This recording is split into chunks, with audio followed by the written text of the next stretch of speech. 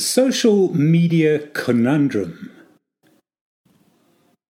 So, what's your take on social media? For many, the question poses an interesting conundrum. The answer could easily fall anywhere in the spectrum from a real blessing to a downright curse, or perhaps some of both. Let's take a little time to unpack this. The first website recognizable as social media was developed in 1997. The activity called blogging started shortly after in 1999.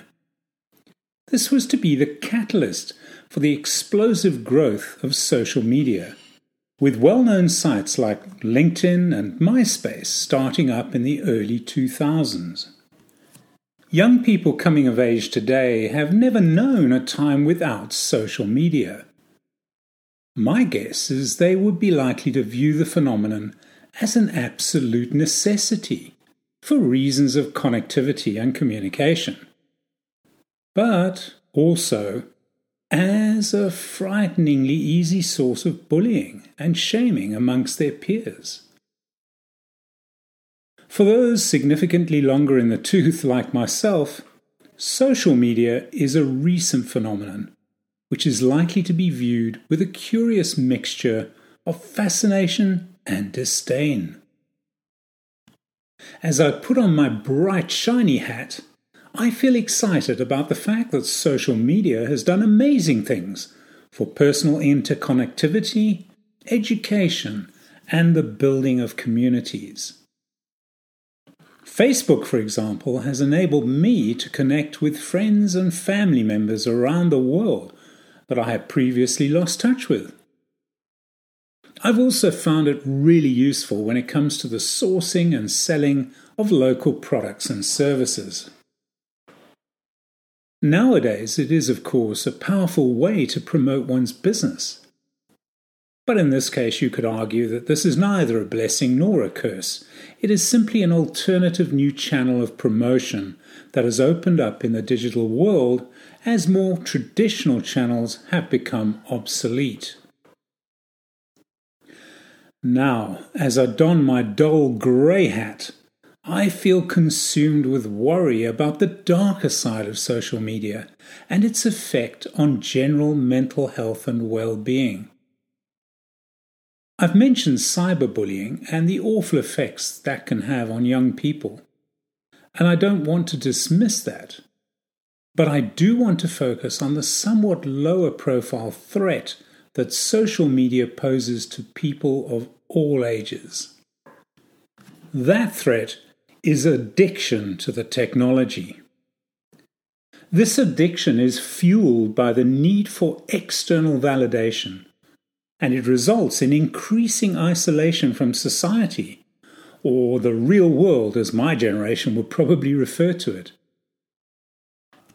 In life coaching, we make a strong case for the value of self-validation, or looking inwards for validation. This comes from having a strong sense of self-awareness and an appreciation of one's own inner power to create the life one desires. It also comes from knowing the importance of taking full personal responsibility for the choices we make and the outcomes that result therefrom. Social media, through the use of likes, thumbs up emojis, and so on, promotes the concept and importance of external validation, or in simple language, the need to have someone else show you appreciation. Because self-owned technology is so ubiquitous, we all hold, in the very palms of our hands, a quick and convenient means to access the little ego kicks that come with the validation that we get from others. In contrast with self-validation, which promotes a sustained feeling of inner peace and happiness, the kicks delivered by external validation are short-lived, leaving one wanting more and like sugary snacks, easily building dependency. They also build subconscious feelings of indebtedness and what has become known as FOMO, something I feel certain the psychologists working in marketing at the big tech companies know only too well how to exploit. For example, if you like something I post, I feel duty-bound to like something you post, or at very least not to give it a thumbs down. So we enter into something of a mutual appreciation society. If, as my friend, you become a prolific poster, attracting numerous likes from me and others, FOMO kicks in, and to try and keep up, I feel compelled to up my own rate of posting.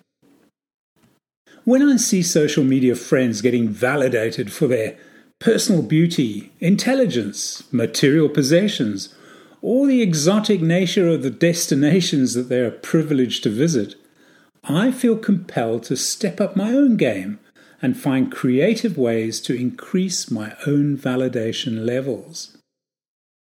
I enter into a kind of competitive validation spiral. The more difficult it becomes to keep up, the more likely my ego is to consider the tactic of subtle invalidation of others as a ploy to try and level the playing fields.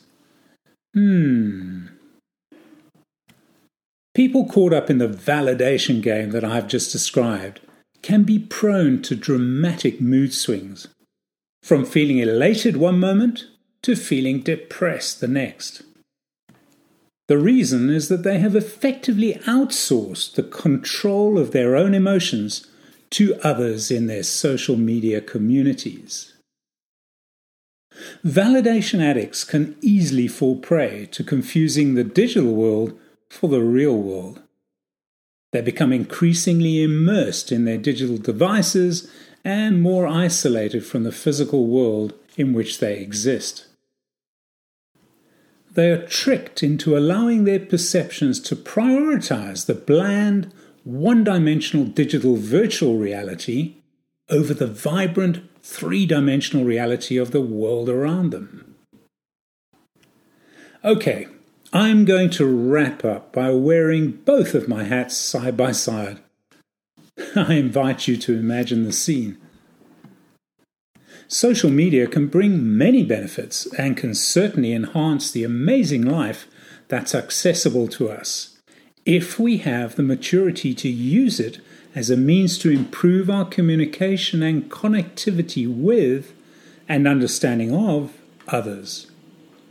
However, it needs to be kept in the proper perspective if it is not to turn into an obsessive addiction and become an ego-driven end in itself. We need to be responsible in our use of social media. We owe it to ourselves to ensure that our motives are both sincere and empowering. We also owe it to others to be ethical, thoughtful, and non-judgmental in our interactions. Above all, we need to exercise conscious control over what can be a life-enhancing tool if used correctly. The minute we allow that tool to take control of our lives, then we have fallen into a trap from which escape is both difficult and painful.